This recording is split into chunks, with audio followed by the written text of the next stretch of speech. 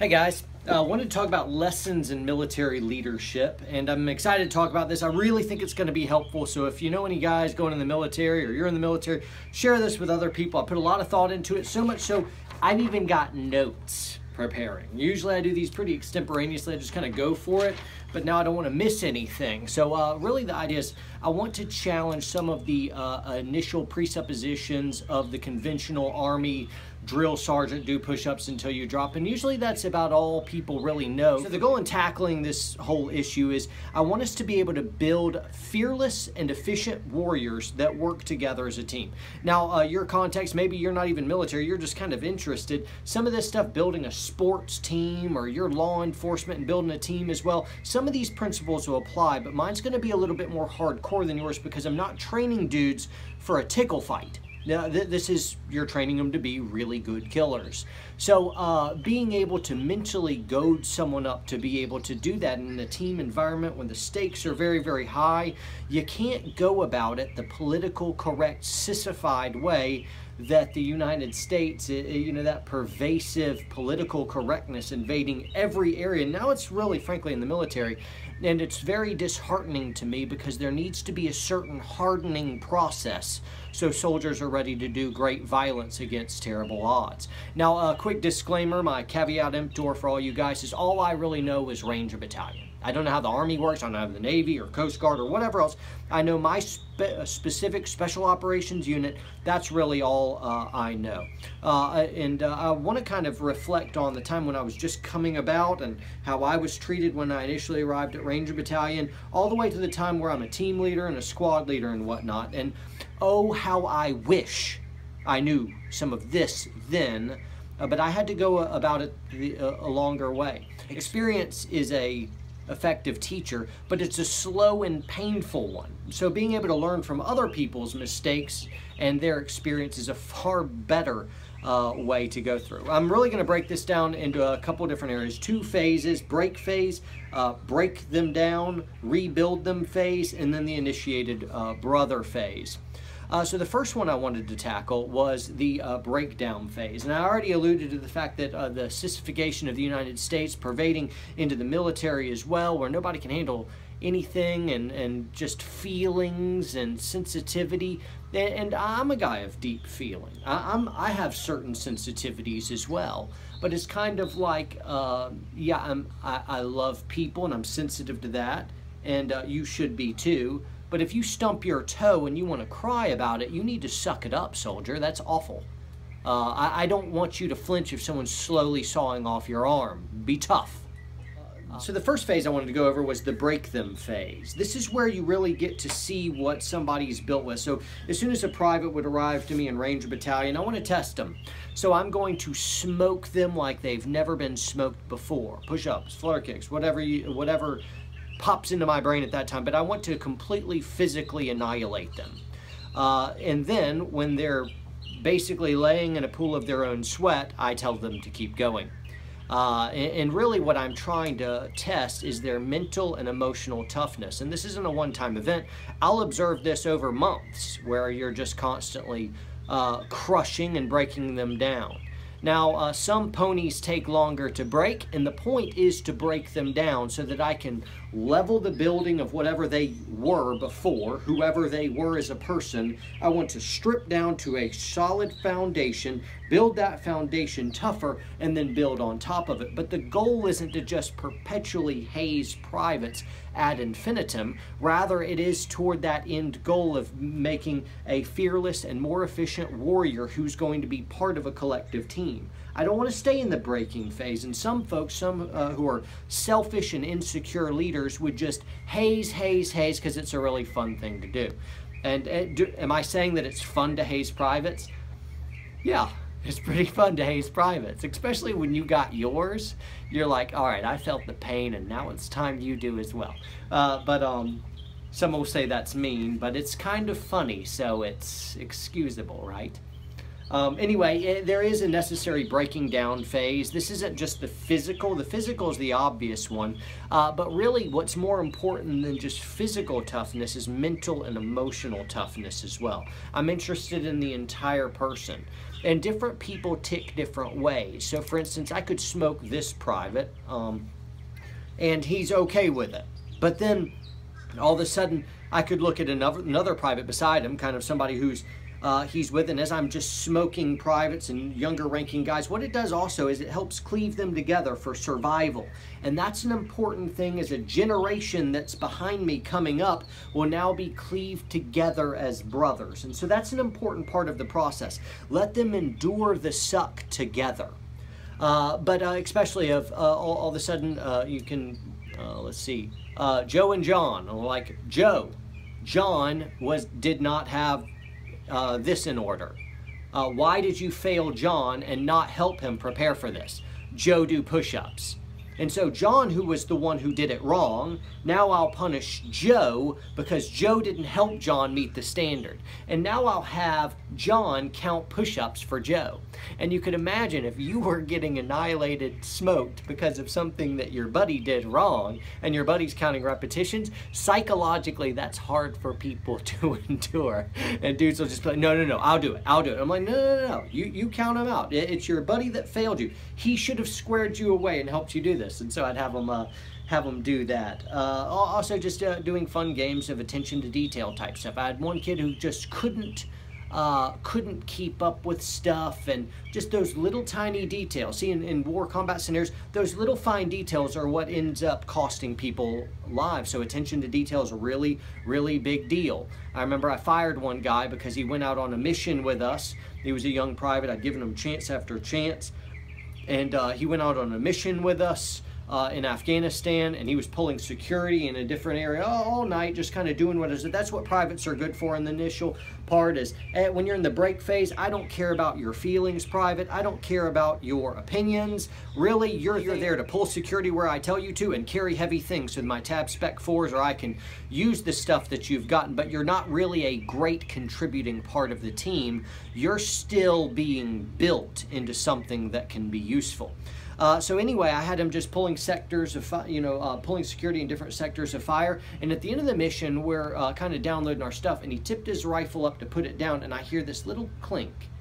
And I knew exactly what that was. It meant he forgot to put his firing pin retaining pin. That's the silly name that the military gives for a certain cotter pin that holds your firing pin in an M4. And I heard it clink down, which meant he forgot to put in that pin, and that was the last straw. That meant if he had to engage somebody, he didn't have a rifle that was going to work. And so he risked everyone's life because of that, and that was unacceptable. Before that, of kind of like before that, he reached that last straw. And by the way, I did so much paperwork on this guy. I still know his full name and his full social security number. I can quote it to you right now. Anyway, I remember just trying to help him learn how to have attention to detail. He kept losing stuff, so I had him tie his socks to his shoes, and his shoes to his pants. I had him tie his belt to his pants, and then his pants to his shirt, and he had to get real creative. But everything he owned and everything he wore at all times had to be tied down to something else. And he got really good at knots too. But just fun little games that you can play, and uniform change games. You know, you're in garrison back in there, they're wearing BDUs, and I'm like, hey, changing Class A's, you got a minute and a half. I have to go do that or something else like that. And then Class A's, let me see that. You got 2 minutes and 15 seconds, go. You know, and what you're doing is basically breaking them down mentally, emotionally, physically, and it's a good edifying process. Yeah, dudes need this as a part of being able to endure all kinds of mental suck.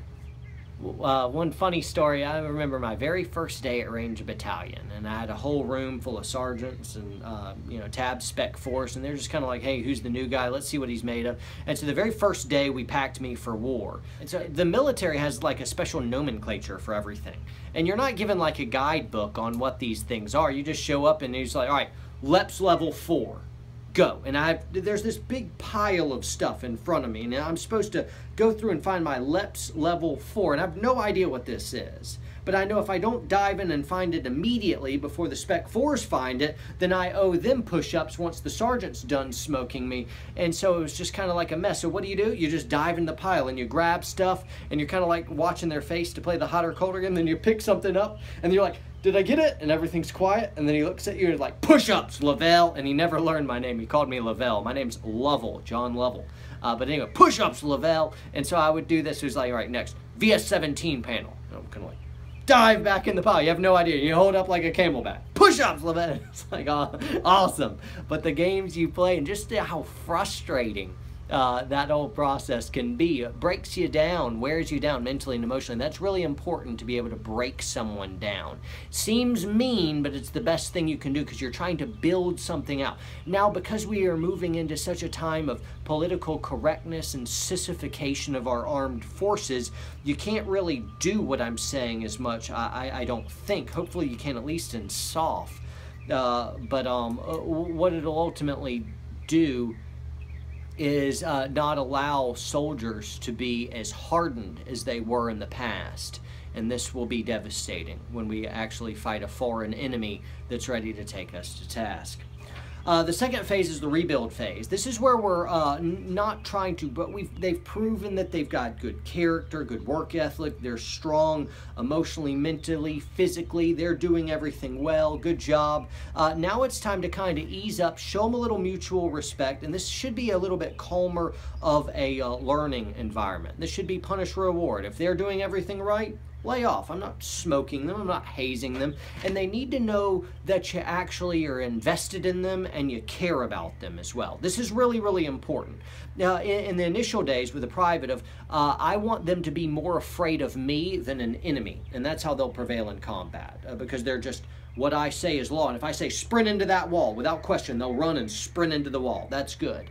But you don't want to stay that way. Now I want to start making somebody who's being groomed to be part of a brotherhood, part of a team with mutual respect and affection, because it's my goal that one day that this young private I'm growing up would give his life for me.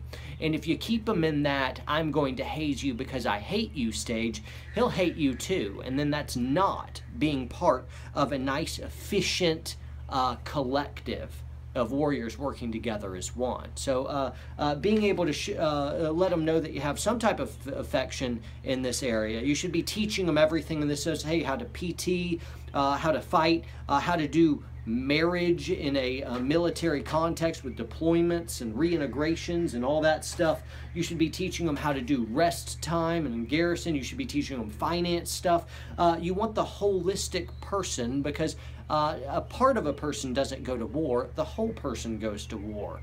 And somebody's marriage is on the rocks or something else like that, you better believe that affects their performance as a member of a functioning combat-ready team. So you really need to help provide mentorship that's more holistic, and they should start feeling your affection for them. This really dawned on me. I was a team leader, a squad leader at the time, but I went out to a bar with the guys. I wasn't a big drinker or anything, but it just kind of good esprit de corps, take the guys out and whatnot. And I had a bunch of privates, a bunch of subordinates with me anyway. And I remember I was talking to some military guy in a bar, and I guess that my guys that were there with me, just kind of watching me interact with this other sergeant or whatever he was from some different unit, but they were watching and they just didn't like the body language of the other guy. And so as I'm talking to him, this is so cool, as I'm talking to him, they start just kind of pushing a little bit in front of me, and they're like staring him down. And I'm kind of engaged in conversation, so I don't realize what's happening at first until I'm kind of like boxed out of my own conversation here. I'm like, dude, guys, what are you doing here? And I realized that they were protecting me. And I thought that was awesome. I could kill them all, so I don't know why they were protecting. No, I'm teasing, but I'm not really teasing. But anyway, they were protecting me. I realized that my guys that I'd put through hell, had a certain amount of affection for me, and they knew I cared about them too. And that's kind of like you don't talk about that in the military. Are you kidding me? It's absolutely true. Fear and anger can be good motivators. Love is going to be the best one, and really it's a band of brothers that ends up taking you home. And that's what arrives us to the next thing. After you've gone through the break them down phase, you've done through the rebuilding phase, now they're competent soldiers who are really in the area of, they've been through all of that, they're trained, they're good to go. Now you need to welcome them into a brotherhood. They're an initiated brother now, which means now it's mutual respect. I mean, to smoke, you know, for a squad leader to smoke a fire team leader would be wildly inappropriate to treat them like a private or something else like that. They're not motivated. They've done that. And to do that would be very, very disrespectful and kind of a breach of brotherhood. Even there's other ways that you start dealing with it now. Yeah, at this point, the initiated brother, we're all on first names and we're anticipating each other's actions. Of my big goal, and I know that somebody's getting close to being initiated brother and moving out of the rebuild phase, when they no longer wait for me to command them to do anything, they're anticipating my commands. They're trying to guess what I might ask them to do next and beat me to the punch so I never do it. And when we're like room clearing or doing something else like this is where it starts feeling like this beautiful choreographed dance where you're just flowing silently. You know where everyone's moving and going, and being part of that, being part of a team like that is really something that's humbling and pretty special. I still, out of all the things that I miss from the military, that's probably one of the most, is being part of a well-oiled machine where we're all anticipating and cueing off of each other. Everyone should be cross-trained, and at this point, initiated brothers, when bullets fly and you forget about GI Bill and patriotism, you're fighting for the guy next to you.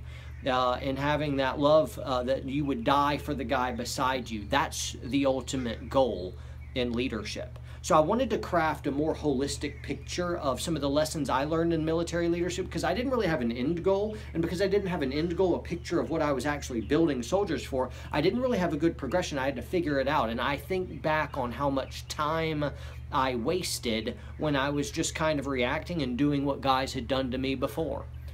So hope this helps, guys. If you know somebody in the military or serving in any law enforcement unit or sports team or anything else like that, share this with them. It may help. As always, it's not good enough just to train hard. Train smart. See you next time, Warrior Poets.